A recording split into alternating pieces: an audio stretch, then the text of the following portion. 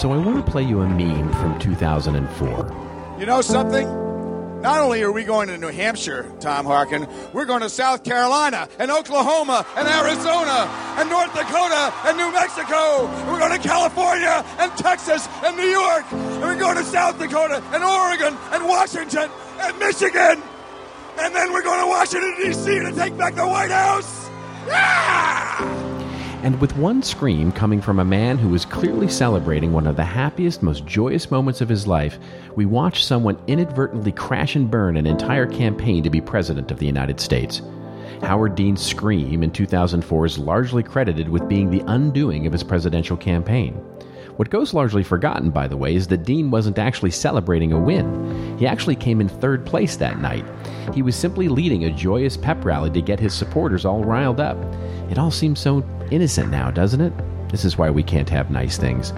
Anyway, these days it seems that these things can literally go south in a matter of minutes. Literally just this week, Blake Lively Instagrammed a photo of her body and quoted a famous lyric from a Sir Mix-a-Lot song from the 90s, only to receive horrific insults and accusations of racism. This is why we can't have nice things. Also this week, Kenny Havert, a politician from Louisiana, made some untoward remarks about women, and the Twitterverse, of course, erupted. Only, they erupted at the wrong Kenny Havert. A dentist from Texas who happens to own the Twitter handle @KennyHavert was the trending topic for a while. This is why we can't have nice things.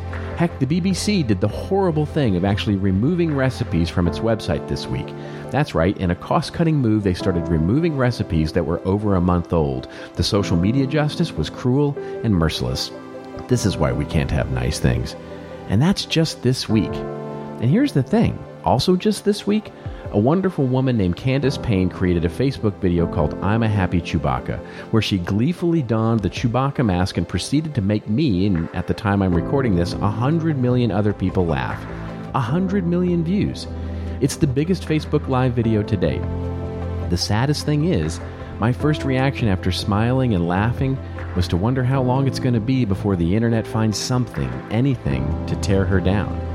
And for us as marketers, this is one more interesting filter that we have in creating our great content. Each week it seems like we see another hashtag fail of some brand experimenting with something weird and innovative and creative and, yeah, sometimes stupid. But yet instead of applauding them for trying with the same creativity, the same innovation, and the willingness to fail that we always talk about that they should have, we see the pundits jump on the hashtag fail and celebrate with glee that the failure isn't them. It's just one more thing that makes our road to great content hard. And that's our theme this week. Nice things ruined. Those that are experimenting with cool things and maybe failing, and those where failure isn't an option, and in so doing, choose not to stand out. And now, well, it's time for Joe and I to get our own little marketing meme-filled show on the road. You ready to take a risk, be creative, and stand out? Then let's roll.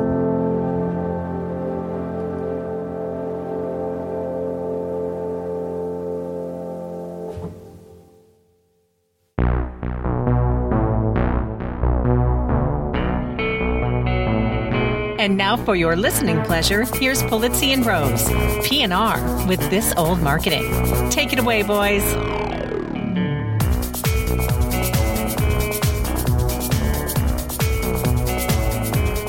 Well, hello, content marketers. I'm Robert Rose, and welcome to episode number 132 of PNR's This Old Marketing, recorded Monday, May 22nd, 2016. And with me, as always, is my friend, my co-host, my colleague, and the main reason that I can have nice things, Mr. Joe Polizzi. How are you, my friend? I'm doing wonderful. I thought you were going to say, the man who can never have nice things, Joe Polizzi. Well, I know differently. I know differently about that, so. No, I am smiling right now. It's good to be home. It was an interesting travel week, getting delayed before. How was Norway? How was Denmark? I went to Amsterdam first and then went to Oslo.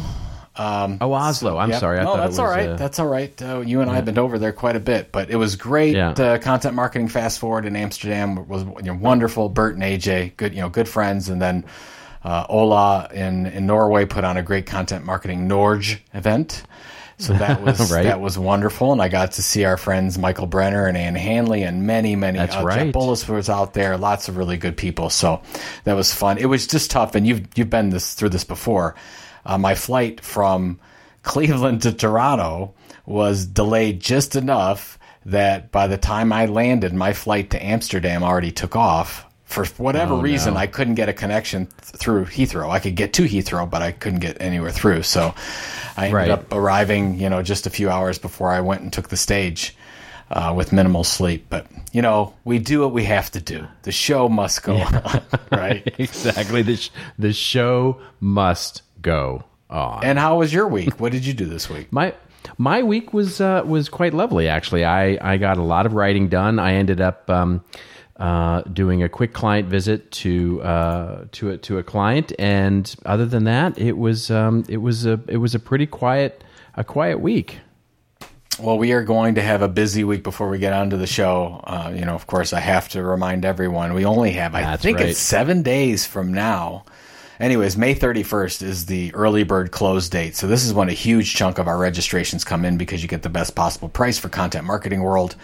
Of course, we talked about Mark Hamill on the show last time, Cheap Trick, and all kinds of over 200 speakers this year. It's hard to believe it's gotten that amazing. Big. But anyways, if you're a listener, PNR, you get a discount. So PNR, the letters P, the letter R, the letter P, the letter N, the letter R, 200. PNR 200 for $200 off. We want you to get the best price as a PNR listener, and we definitely want to see you there. And we, of course, love our fans, and we still can't believe we have fans, actually. So it's so nice to have them.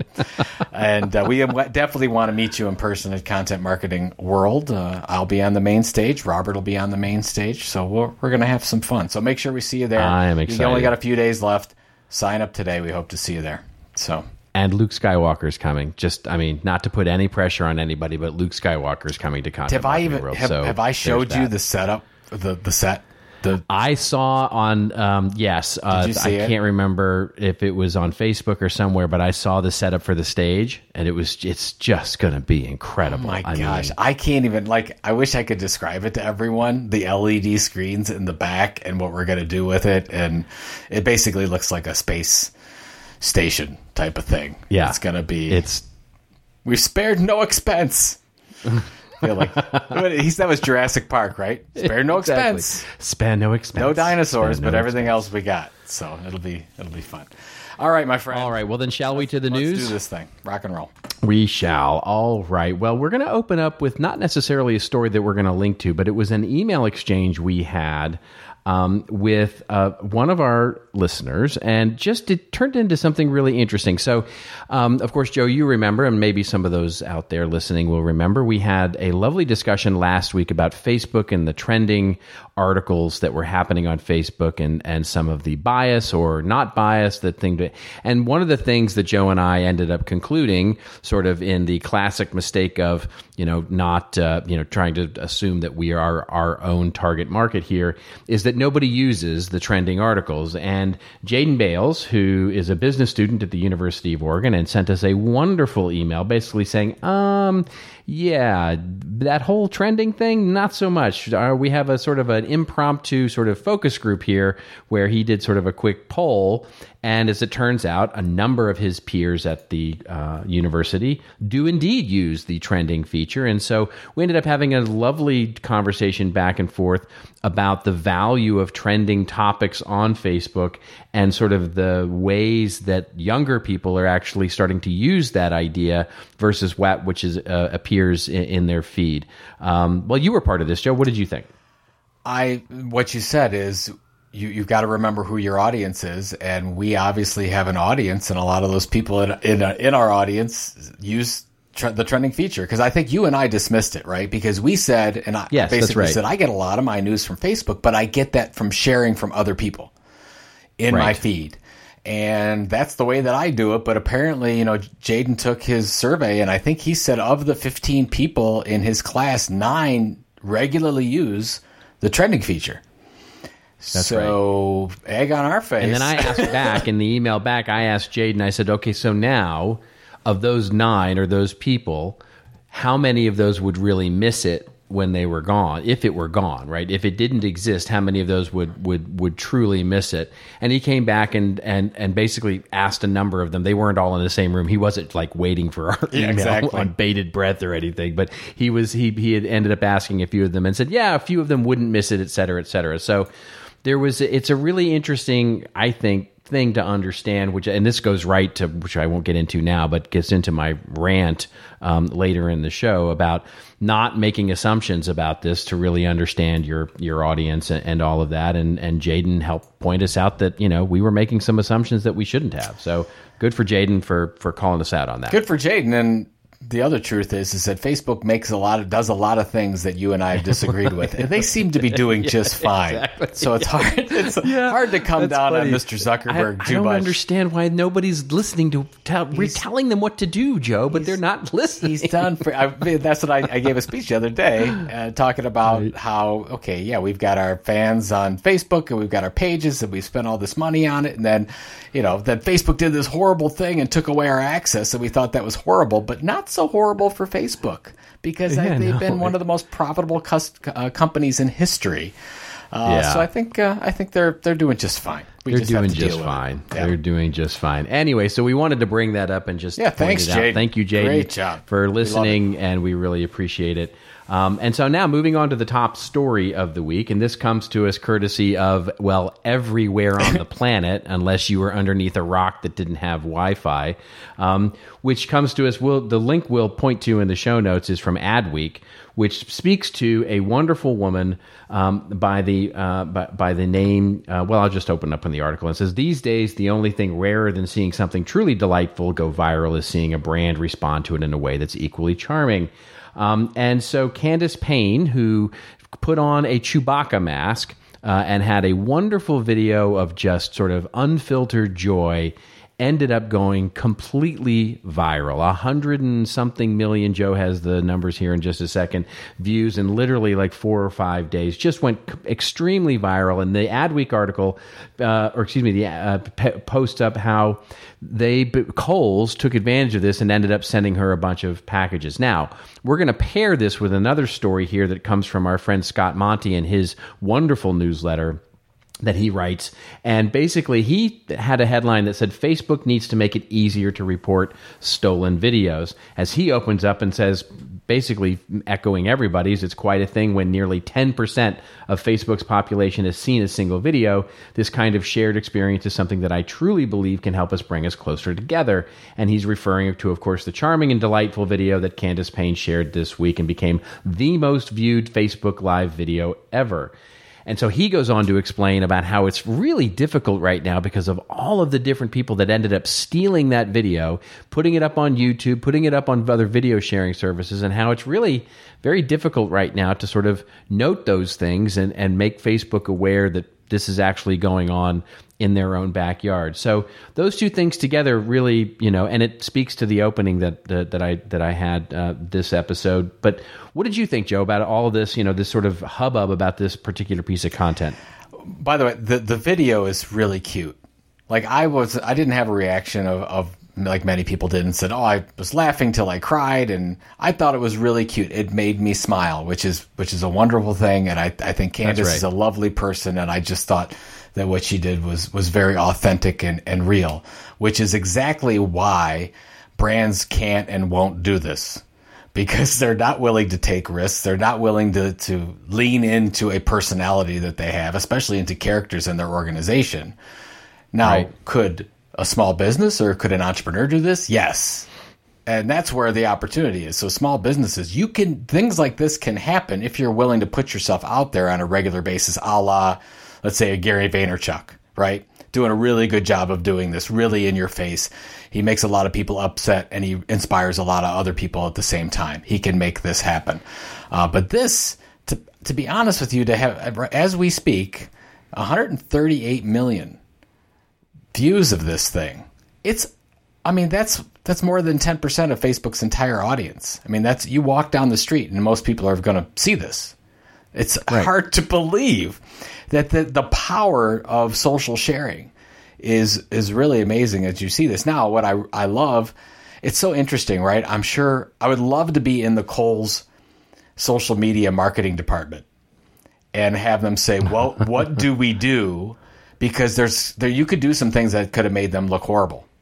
I'm assuming, right? They actually took a chance that said, let's take advantage of this and let's go in and just give her a lot of stuff and give the Chewbacca masks to the kids. And they recorded it. And by the way, to the Scott Monty post as well, that one I heard has been stolen a few times. So the stealing issue is one, well, let's talk about that in a second because I think it's important. But do you have anything else on Kohl's and their response to this? I think it's exactly just to the point you just made, which is, so Kohl's sits around and says, let's take a risk here, and I obviously wasn't in the room when they decided, we're going to actually create an event here, an experience for both Candace as well as our customers, as well as the sort of general internet in general.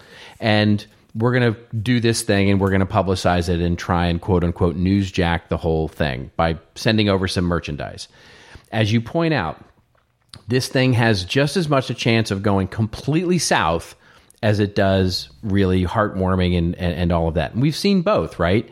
And to the point that I was making in the opening, which is this, when we, as brands, so often the first thing we do is either shut that down. In other words, because it would have been just as easy for Kohl's to go, you know what, this could go bad. Let's not do it. Let's just sit back and not do anything. And in this case, they said, let's make, and so the bet paid off. And to your point about the Gary Vaynerchuks, and I think there's an escalating scale here of ease, right? All the way down to the individual user, like Candace, all the way up to a company the size of Coca-Cola, about the risk that they can take, and quite frankly, the acceptance of the internet or the public in general to see that as being genuine. If somebody from Coca-Cola or somebody from a big company had done that, it would have immediately been called out as shill or, selling or something like that, even if it had been genuine and whatnot. And it's just really difficult to pull off well. I think exactly to your point, it's really, really difficult. But it doesn't mean we shouldn't try. And I guess that's the point I'm trying to make is that if we're really going to make an impact with content and deliver value, we absolutely have to be, one, willing to be wrong for someone, which is what Gary is so good at. He's like, yeah, I don't care if you don't like me. Other people do. Yep. And that's really hard for a big brand to get their heads around. And two, we have to be willing to be called to the carpet sometime, which is also difficult to do in some cases because they don't want to risk that bad publicity. And that's a really interesting and difficult thing for us to face as brands, but one that I think is expressed so wonderfully in what happened over the last 4 or 5 days. Well, fresh off the heels of the death of Prince, we saw that happen firsthand. And I think it was, what was it? Cheerios they got slammed for doing the little Cheerio, like we will miss you thing. And then and then the other one that ran the full page ad, and I think it was the USA Today or something. It was the automotive company. They said that was brilliant. Cheered. Yeah, it was brilliant. It was brilliant. Right. So it's just it's amazing. I mean, it's funny. I'm reading this book right now. I'm actually writing my newsletter post on this for this week. It's a book I got from Doug Kessler, our good friend Doug Kessler. He brought me a belated birthday present in Amsterdam. He's super sweet. But basically, it's a book by Tom Crabbe called Busy. And the whole idea, there's a whole section of the book about be different, don't be more. Don't be everything to everyone. Now we're past the Industrial Revolution here when more was better. And efficiency counted. And right now it's all about everything you do is about differentiation. So I think that it's funny, we talk about this Kohl's thing and them getting into some office and doing this thing. But really, if they were smart, they already had a plan and they knew that these are the kinds of things that per their plan that they would like to engage in. Because they've talked about it before. So that when a thing happens and within 10 minutes you can make a decision because it's already part of the plan and what you want to do. And I think that's the part of them being differentiated. So yeah, that's right. No, it's wonderful. Sally Hogshead says this it's one of those lines where she says it and it's like, oh, I wish I had said that. She says she has this line where she says, different is better than better. And it's just a great line, but it's so true. I can't wait to read this book. That sounds like an awesome book. Well, I shared. I'm sorry, we're going off topic, but you saw the little thing on Facebook that I shared. That's from the book. Yeah, absolutely. And I gotta say, I gotta share this because I've been sharing it with everybody. I absolutely love it. So this research company did a research project, and they looked at a whole years of old baseball cards from the same year. And they went and they rated each smile of the baseball player. And they said, well, is the person smiling or not? Okay, no. Or is it just a regular smile? Or is it a beaming smile, an unrelenting smile? And they rated them these three ways. And then they went to see how long these people lived. And the people with no smile lived 72.9 years old. The people with a smile, just a regular smile, lived to be 75. And the people with beaming, who were beaming, lived 79 or 80 years old.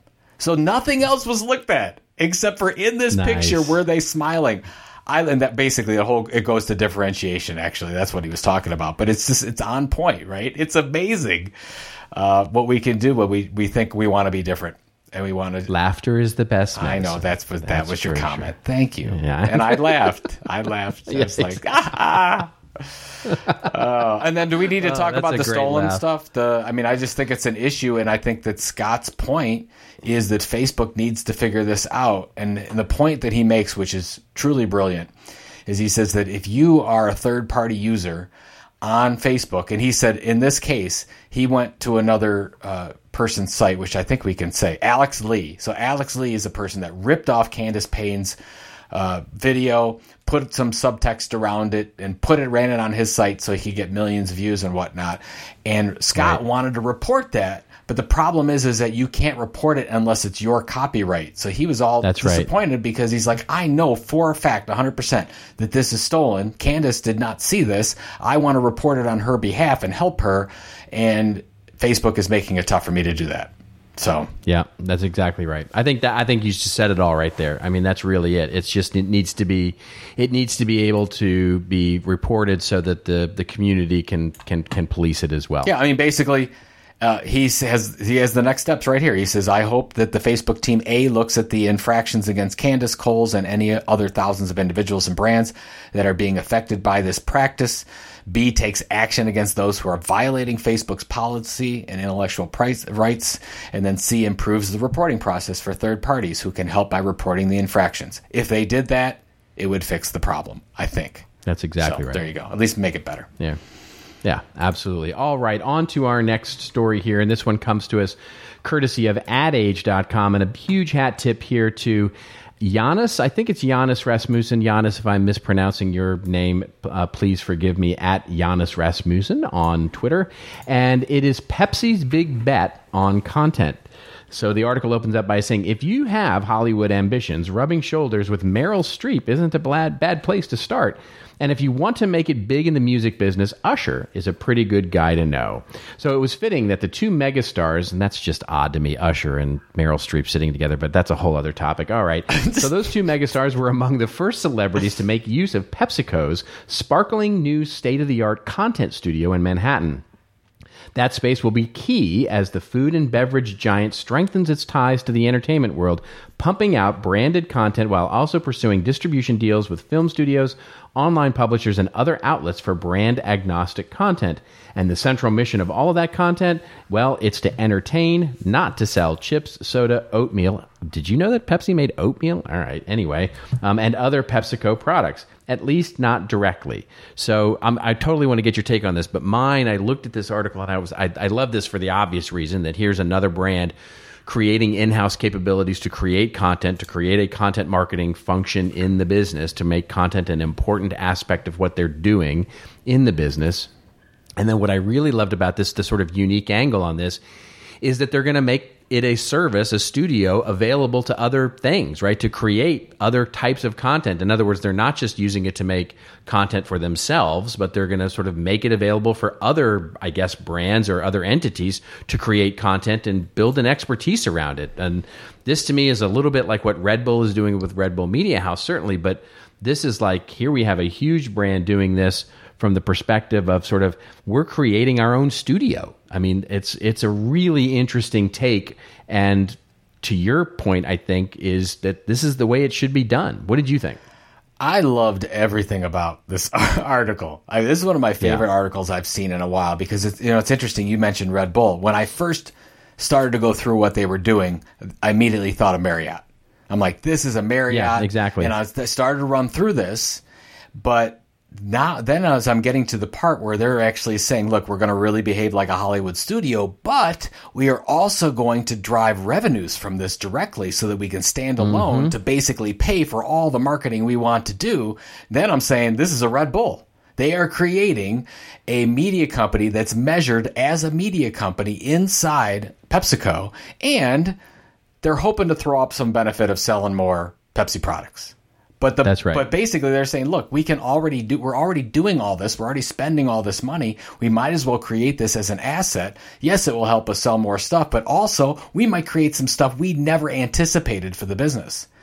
I'm excited about this. I really hope it works. And I'm a little scared because this is a risk. This is a big risk for a company. But they've been planning this since Mr.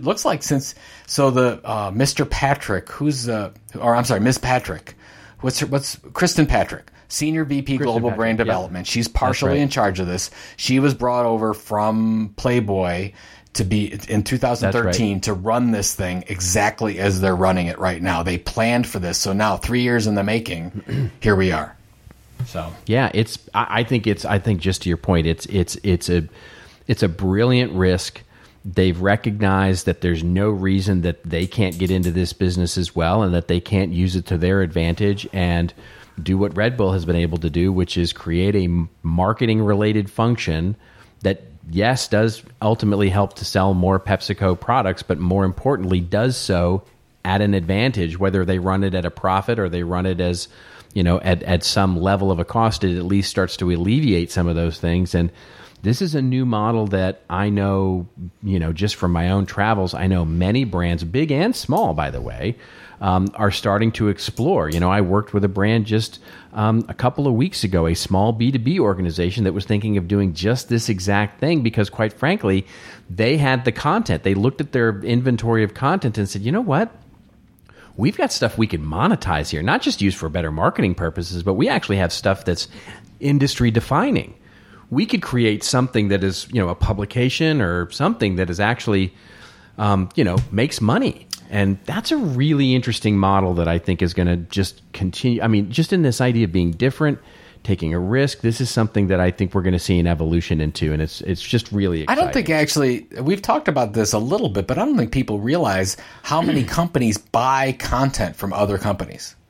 It's a huge industry. Whether you call it content syndication or whatever you call it, it's a big deal. And if you look at Red Bull's revenues, a lot of their revenues come from the fact that they take those videos, package them up, and sell them to companies like the New York Times to use. Yeah, exactly right. So if you just that's exactly right. So and so let's just go down the rabbit hole here and look at how things are going. A lot of media companies, especially the traditional ones, big traditional media companies, they're not spending as much on original production, original content as they used to. Believe it or not.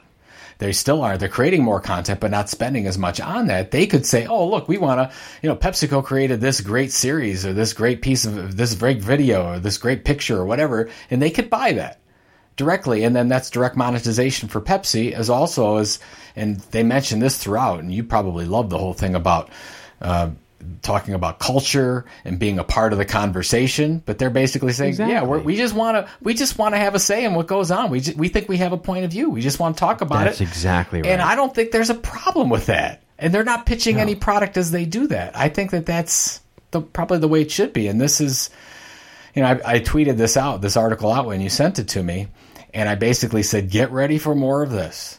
Because this is just the start. And whether it's a year or 2 years or 5 years, I would imagine that most major brands are going to have something like this. That they're going to start to grow and nurture and see what happens as we, totally continue to blur the line between what a media company is and what a brand is because they're the same. We just haven't noticed. And we'll touch on this when we get to our This Old Marketing example this week. But it's not that it's going to happen; it is happening. it's already starting to happen. I mean, you look at what Lego is doing and other brands like that, where they're enmeshing themselves more and more as a media brand than they are sort of a product brand, and it is happening. So, can I mention one more thing? Good for them. Before we go on, can I mention one more thing, because it's right in the article here. It's right at the end. It's the third last paragraph of this Ad Age article. And so this is Matt Miller. Matt Miller, president of the Association of Independent Commercial Producers, which represents production companies, because a lot of production companies think this is competition, what PepsiCo is doing, said marketers might be able to crank out, quote-unquote, short-lived disposable content. But he is skeptical about them making highly crafted pieces of content because they don't have enough volume or breadth of work to draw top production talent, he said. I don't think that's true at all. I couldn't disagree more. I mean, look at the so first of all, look at the cast of the Lego movie. It was top talent. Look, you had 18-time Academy Award winner Meryl Streep show up to your launch. That's getting A-leveled. But we talked about this, 9 shows ago or a year ago where we started mentioning, it might have been even with Marriott, where we said, why is it that people feel icky about this? Where we said, look, you have a media company, a Disney or a Fox or an NBC Universal, and they create content, and nobody feels weird about them productizing that content, creating the plush doll and the toys and all that kind of stuff. Yet, when a product company starts to create media that, quite frankly, in some cases doesn't have anything to do with the product, all of a sudden people feel icky. And the difference, when it comes to it, other than the sort of perception part, is talent. Can you pull in the talent to create that great, wonderful content? There is no reason that Pepsi or any other company can't attract the biggest, best talent in the world to do this. By the way, it's already happening. This isn't like it's not happening out there. This is already happening. In terms of, at the smallest level, this is Content Marketing Institute getting Luke Skywalker to come speak at, Content Marketing World. At its highest levels, this is casting a movie that is completely funded by a brand, and so I couldn't disagree more with that guy. But that's the thinking. And you and I have been to how many conferences where we've seen media companies, publishers, production companies all say brands can't do it as well as we can. Well, that ship has sailed. That's exactly right. So get ready for change, folks. Ready. The world is not flat. Yeah, exactly. Sorry.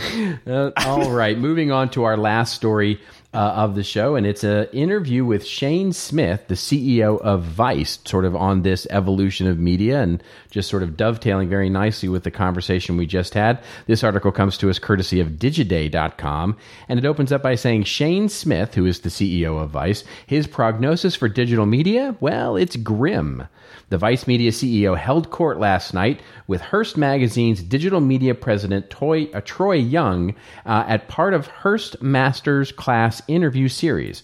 The chummy hour-long conversation first focused on the duo's Canadian roots before shifting to the state of the industry. It's worth noting that Hearst has a 10% stake in Vice through A&E Networks.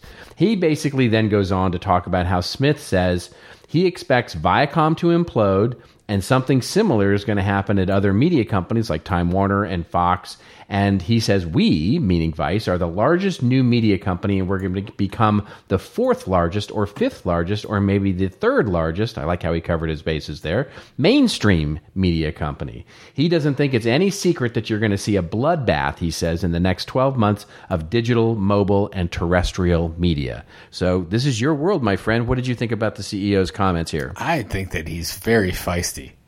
Is what I think. You should read this article. This is his blood. Basically, I don't know if you've seen him on a video of him or anything, but he tells it like it is, and I really appreciate that. But I don't think I agree with him on this point. There's no now whether that we'll see a continual decline in some media companies, absolutely, but nothing ever happens that fast. Hence.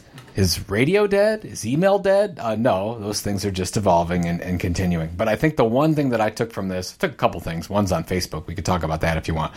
But the one thing that he was saying is why are media companies most of these media companies going to fail, or why is there going to be a bloodbath? And he says, because they're 100% supported by brand marketing.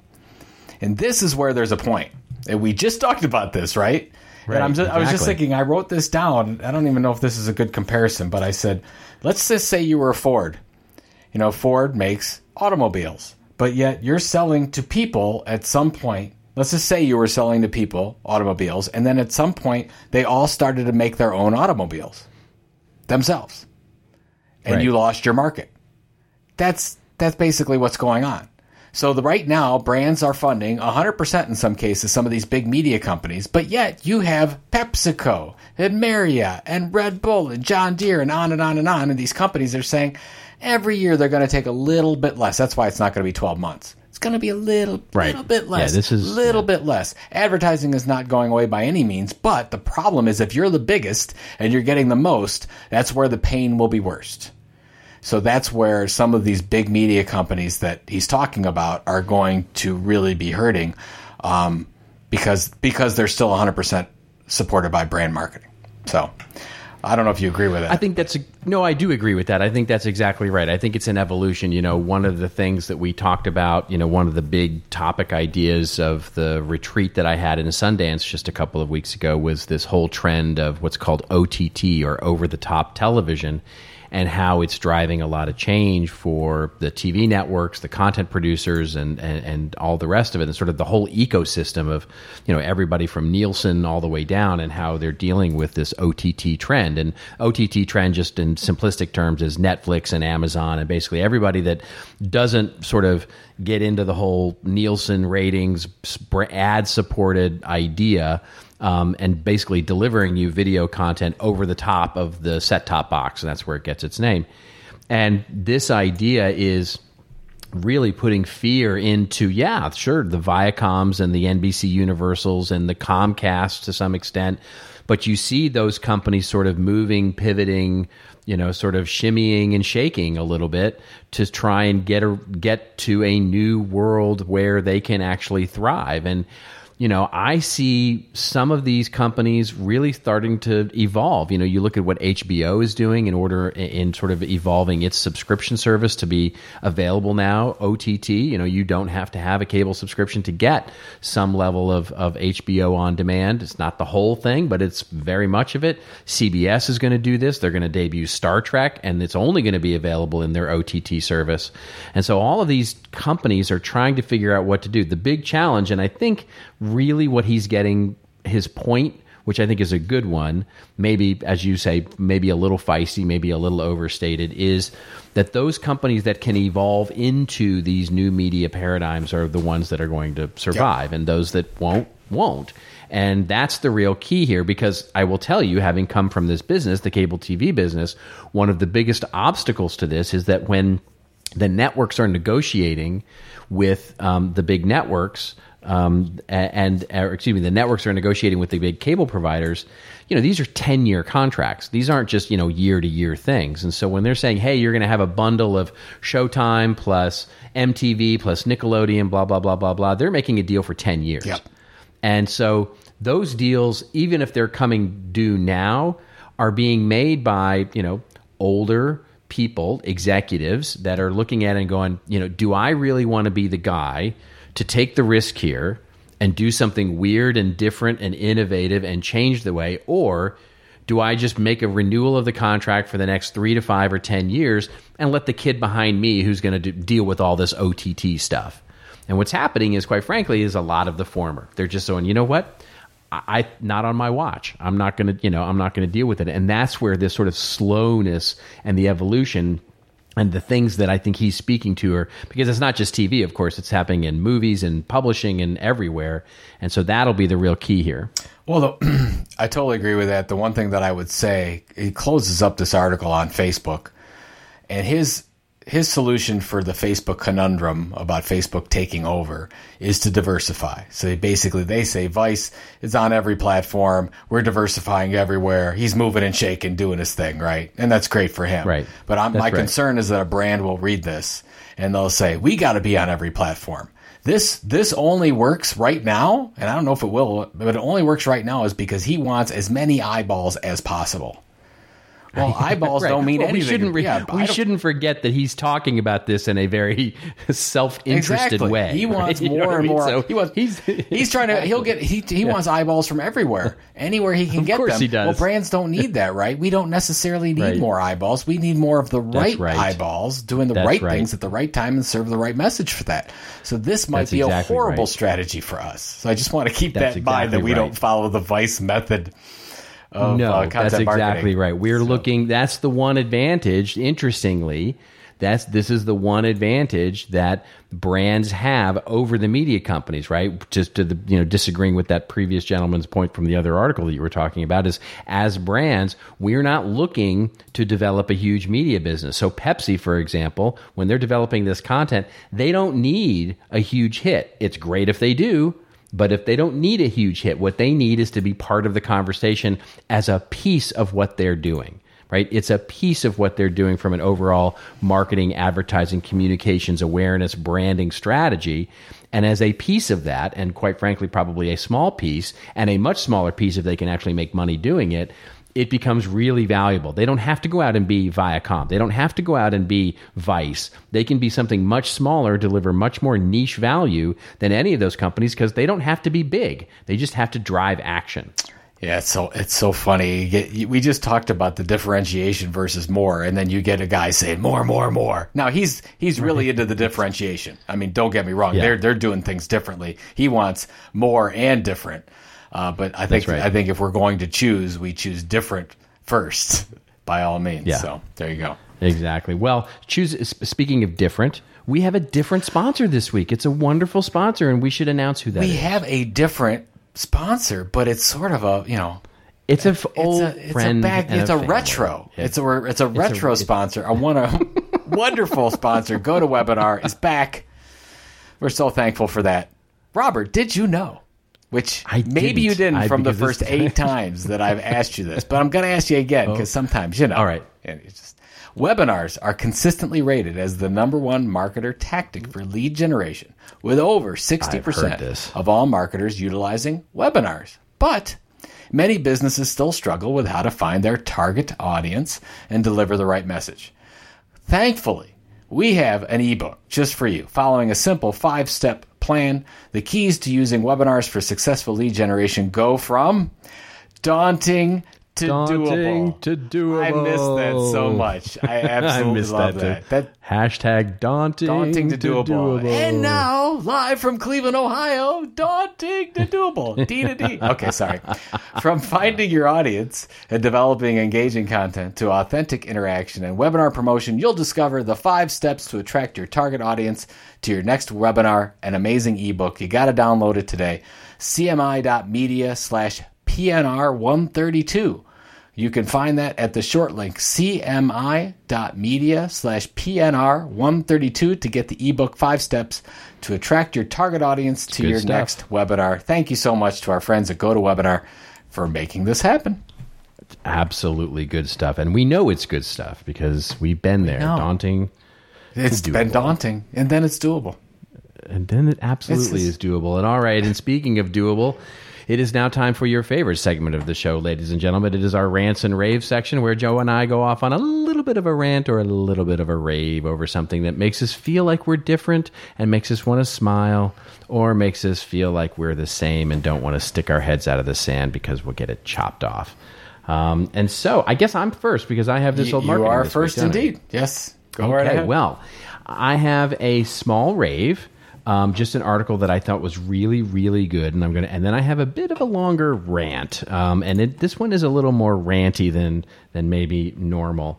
And so the rave, really quickly here, the article that we'll link to in the show notes comes from MediaPost.com, and it's entitled "Why Don't Most Large Advertisers Treat Marketing Strategically?" And it goes on, the author, to explain some of the, I mean, it's like this guy could have written or attended one of my, I mean, it was like he was mimicking my sort of lips. You know, I was the puppet sitting on his lap there, because he talks about Peter Drucker and about how in the practice of management, Peter Drucker speaks to the fact that the business only has two and only two unique functions in the business: marketing and innovation.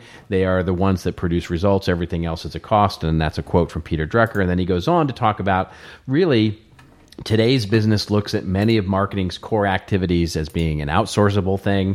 Many CMOs don't report to the CEO. Most marketing enterprises procure marketing services and advertising products on a cost basis. Marketing folks aren't paid as well as other executives. You know, this is a big thing with me. I have a sort of BHAG in my life, as I want to get marketing to the same level as we treat doctors and lawyers, because I think it's that important.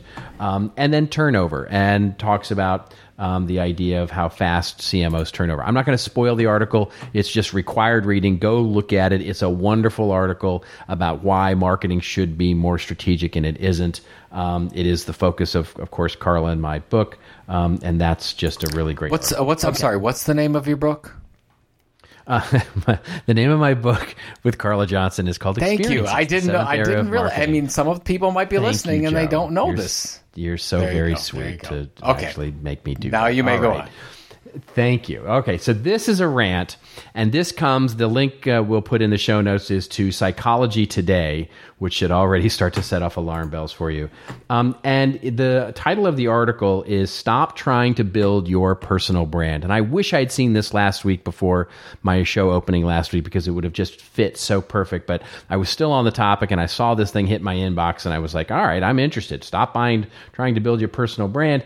The article opens up by saying, I teach marketing. It's written by a marketing professor, apparently. I teach marketing, advertising, and consumer behavior, so I have nothing against brands, says the author. Quite the antithesis, as W.C. Fields would say. Brands are useful in business because they facilitate easy recognition and immediate recall of latent knowledge, experiences, and memories. For example, if I show you the Golden Arches, I don't need to tell you the company's name, what it sells, and what memories and experiences you have as a customer.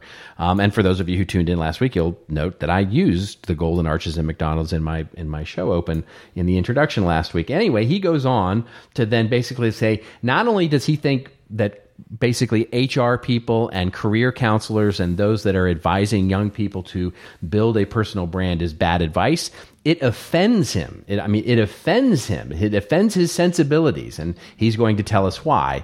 He then goes on for a 4-point argument to talk about how, one, just as companies and organizations should view and treat their employees as human beings, individuals shouldn't facilitate the commoditization of themselves by creating a brand. I don't even know what his point is there, but he makes it. Is your personal brand who you are, really, when you're not looking for work? And he goes on to talk about it's just a false front. On a third point, he says strong brands are by definition limiting. In other words, you have to focus in on things. Weak brands are less so. So his point being, if you develop a strong brand, personal brand, you're going to have to focus on something. And if you build a weak brand, then you're not. Oh, my gosh. I'm sorry. Right. Then he says, last and probably most important is this, and then I put this in bold because this is his because he says it's most important. If the idea of developing a personal brand is appealing to you, there might be an underlying problem or weakness you are ignoring. So here's what I have to say to the professor. My response to this is this. So there's this old adage that has served me well as a marketer, and I've been in marketing for 25 years, and it's this. And what I say is, when young people ask me, the first thing I say to them when they say, we're just starting out, what should we do? And the first thing I say is, market to where you're going, not where you are. In other words, what you're marketing is aspirational. It's not where you may be in your particular business life right now. So if you're a consultant, market to what you want to be consulting on, not to what you're doing to pay the rent and actually do the thing. So market where you're going, not where you are. It has worked for me, and so take that for whatever it's worth. And so, but the other thing that's more important when you start thinking about a business and when you're in branding, what I say a lot is we're in marketing. We're not here for the truth. We're here for the aspirational truth. In other words, it's what ought to be the truth. And you picture in your head the McDonald's burger for a second. You picture in your head the McDonald's burger and the fries, or picture your favorite auto driving, right? So you've got a TV ad running through your head right now with the food, with the secret sauce just dripping out just perfectly, or your favorite sports carts racing around a very wet road where the gleaming reflection off of the chrome is just perfect. That's the truth. And of course, you know very different when you get into that restaurant or get into that car that it's a very, very different experience. What we market is what ought to be the truth. It's aspirational. So back to this article. If this article had been written in 1985, I might have agreed with this guy. But here's the thing. One of the things that we talk about these days is how even brands don't control their own brand, right? The brand nowadays is the sum of the experiences that we create in the world and that our customers or people we want to do business with have with us and share about us. It's the perception of people who have those experiences. Now, most of those experiences consumed by any large number of people, and certainly as we get smaller and smaller and smaller down to the individual person, down to someone like a Candace Payne who creates a wonderful video, these are all content-driven experiences for the most part. And we create those content-driven experiences willingly or unwillingly as we participate in today's digital world. And this is why I think it's so important now that we talk about this. So here's an example. I was working with this young girl, and she's in college, and she's thinking about her first job. A quick Google search of her name comes up with a couple of ranty Yelp reviews, her Facebook profile of her partying with her friends, let's just say a couple of not-so-great Vine videos that she was experimenting with the platform. There's a largely vacant LinkedIn interview and LinkedIn profile. So none of it's horrible or terribly embarrassing or anything, but that's her brand before she goes on an interview. That's what her representation is to the world. And assuming that employers or colleagues aren't going to search Google before they meet with this person is just naive, especially for what she wants to get into, which is, of course, marketing and communication. So here's the thing. And to this professor's last point where he says, why aren't you content to compete in the job market and have the workplace based on the merit on who you really are? In other words, that's what you should be doing. My answer to him is, because what people are going to see when they look for me digitally isn't a fair or accurate reputation of my merit or who I am. And it certainly isn't a representation of where I want to be or where I'm going, my aspirational value. So the choice for today's young person, the new college graduate or the new job seeker, or quite frankly, the old job seeker that's trying to transition out of an old dead-end job into some new career, is 1, do nothing. Depend on the knowledge you have, your expertise, the books you've read, the internships, and let the digital vision flow where it may. Or 2, try and shape it. Write, create, build, shape a personal brand, if you will, that creates a vision of the world that more accurately represents who you want to be in that world. I don't mean just polishing up the resume, but rather creating that awesome travel photo library or the cool website or the interesting app or the blog post or the weird off-center music performance that you put on SoundCloud. Whatever it is, it's a reflection of who you want to be to the digital world. And if you were as a kid were so wrapped up in everything that there is no digital footprint of you, well, that can be worse than having one to begin with. So the two choices are really do nothing and hope there's no preconceived notion about who you are when you go into that interview or try and position yourself for a job over the competition. Or you can take an active role in that perception that you put into the world. You can call it a personal brand. You can call it just taking an active view on your life, and you can see how you want to be perceived. My advice, for whatever it's worth, is active is better. Even where I disagree with this guy again, if it limits you because it shows a personality trait that disqualifies you from some job. You were never going to be happy at that job anyway. So if you put out something in the world that's going to disqualify you from a job, guess what? You're probably not suited for that job anyway. Anyway, it just shows again that we in the older generation have so much to learn from the younger generation and those that are taking an active view and action on their digital life, and they're way ahead of those who don't. And so I could not disagree with this guy more, and I think it's bad advice, and I think building a personal brand, independent of what you actually call it, is a good activity for today's young job seeker. Boy, I love that. End of rant. I love that. And to be right for one person, you have to be wrong for another. Exactly. And this one basically says, you want to be great for everybody. Just in case you might be wrong for the one. I mean, I have so many. I could go on for another 10 minutes just to talk about There's that. The whole have you ever seen the Jim Carrey thing where he said he talks about his father? It was a graduation speech he gave, and he talks about his father, and he said, guess what? after 40 years working, you can get fired from a job you hate. You know what I mean? Exactly. Oh, that's so good. Hey, so, okay, I was going to do 2 articles. I'm going to do one. I'm going to do one. I'm sorry. No. You went fine. You went because it was awesome. But we've covered the other one. So I received 2 really amazing articles from our man in Slovenia, Nenad Senek, that I wanted to share.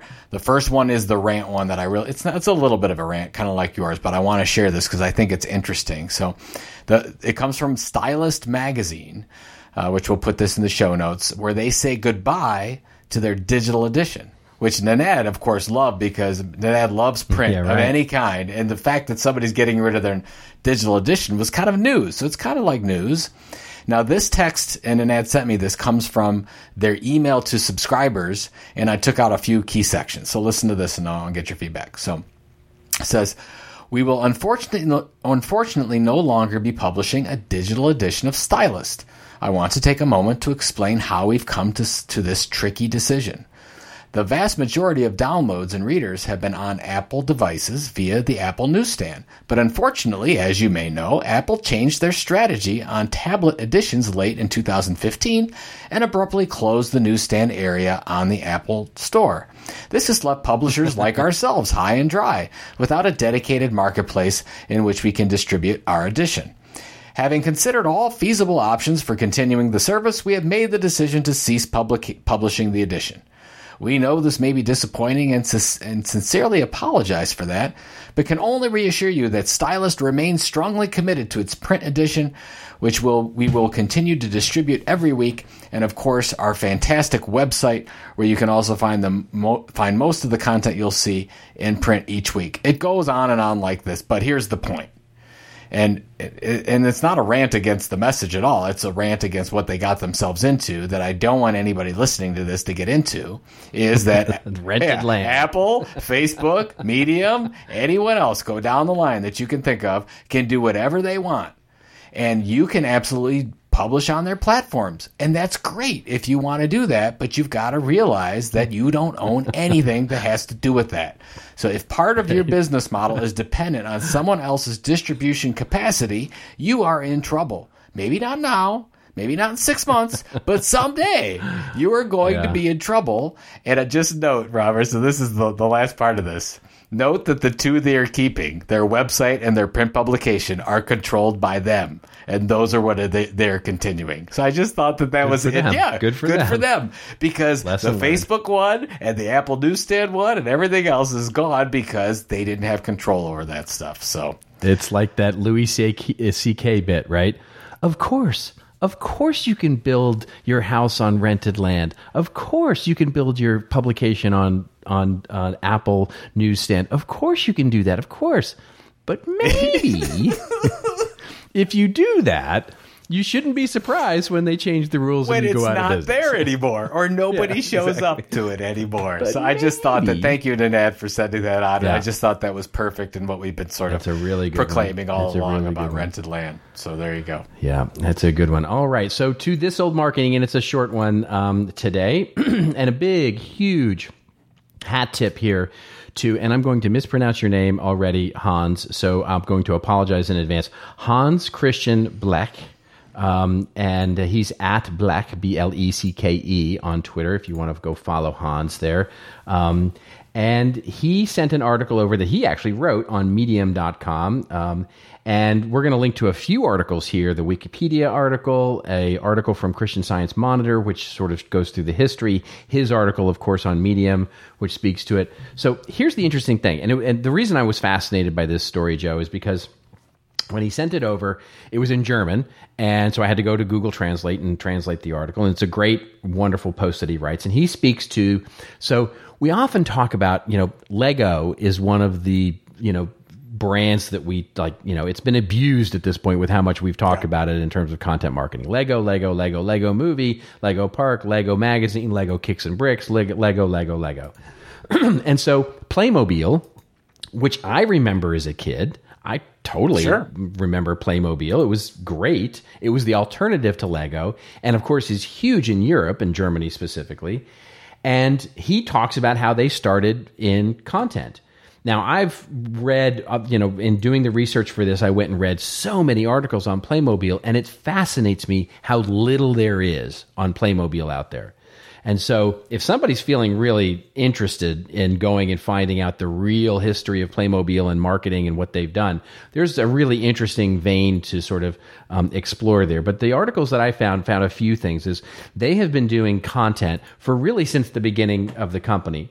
The company itself was started, a long time ago, basically way back in 1971, basically, where Beck, Hans Beck, created the company, and basically he was an engineer who started to develop these wonderful new toys that sort of mimicked, what people really look like and those sorts of things. And the history, the sort of mythology around the company is that basically the early oil crisis of the mid-70s sort of moved them into being a viable product because they could diversify, and these much less plastic basically had to be made for these toys, and that's the way they expanded. But really, as they started to expand, they started getting into content as a primary way of getting these toys into kids' hands. And it goes back to, and some of the stuff that I found was just fascinating. So back in the late 1970s, they were creating literally phonograph records. They would create records that you would put on your record player that would have songs and stories that you could follow along and basically listen to them. And I actually listened to one. It was all in German, called Unser Sheriff ist der Best. Oh, My apologies to the Germans out there for completely butchering the language. But it's basically, our sheriff is the best, and where there was a story about a sheriff in this town, and he was the best town, and it was on this phonograph record. Then it went to comic books. Then they started doing coloring books.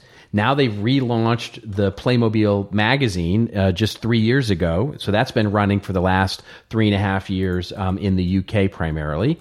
They have a new TV series that they've had the TV series in France and the UK and Germany. It's now coming to the US. And basically, and this is what I was alluding to earlier in the show when I was saying that brands are now creating content. So here's a brand creating a new TV show for Netflix. It's getting put on Netflix, actually put on Netflix in 2015, called Super 4, which is basically this wonderful story about all the characters in the Playmobil universe.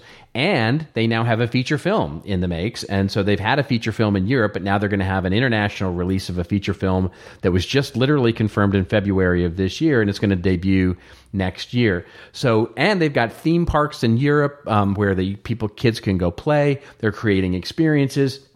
They're basically doing at a much, I guess, smaller is the right way to think about it, smaller level, everything that Lego is doing, sort of creating a complete content and media ecosystem to really drive the sale of toys. And it's just a wonderful thing that they've been doing for literally the last 50 years. And just, I think, a great example of this old market. That's amazing. There's so many things going on that we just are not aware of. I know. I was like, oh yeah, I recognize that brand when he sent it over. And then I went and read it, and I was like, yeah, I remembered playing with these things. Those are awesome. Those are really cool. But yeah, and you just forget that there's this whole other universe of companies out there doing things, and this one has a whole ecosystem, from comic books to coloring books to TV to movies to records and radio shows and the whole thing. It's a wonderful idea. We have so much to do in so little time, my friend. Absolutely. I'll tell you what. That is the truth. So what's your week like this week?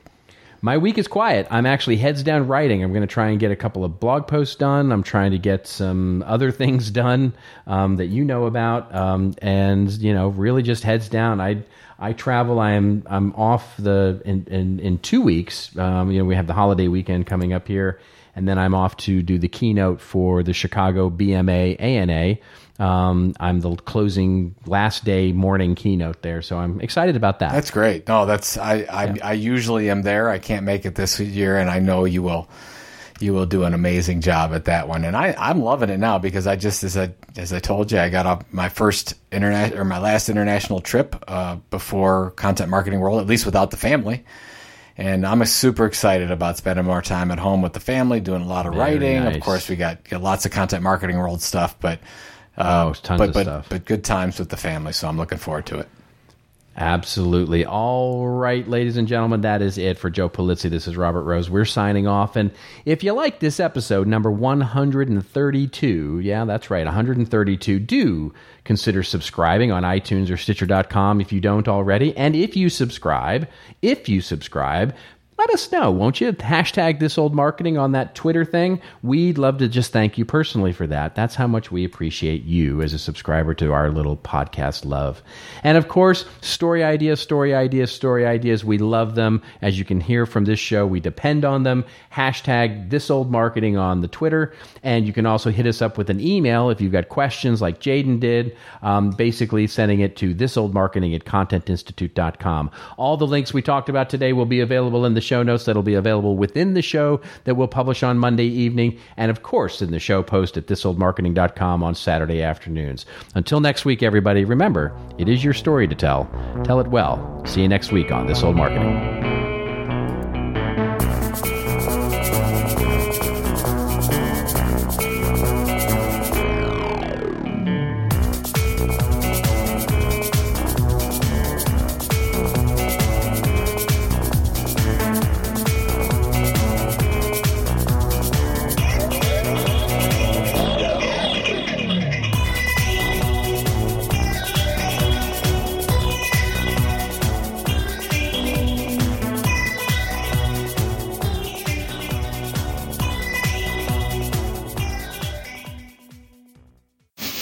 This show is part of the CMI Podcast Network. Check out all of our shows at ContentMarketingInstitute.com.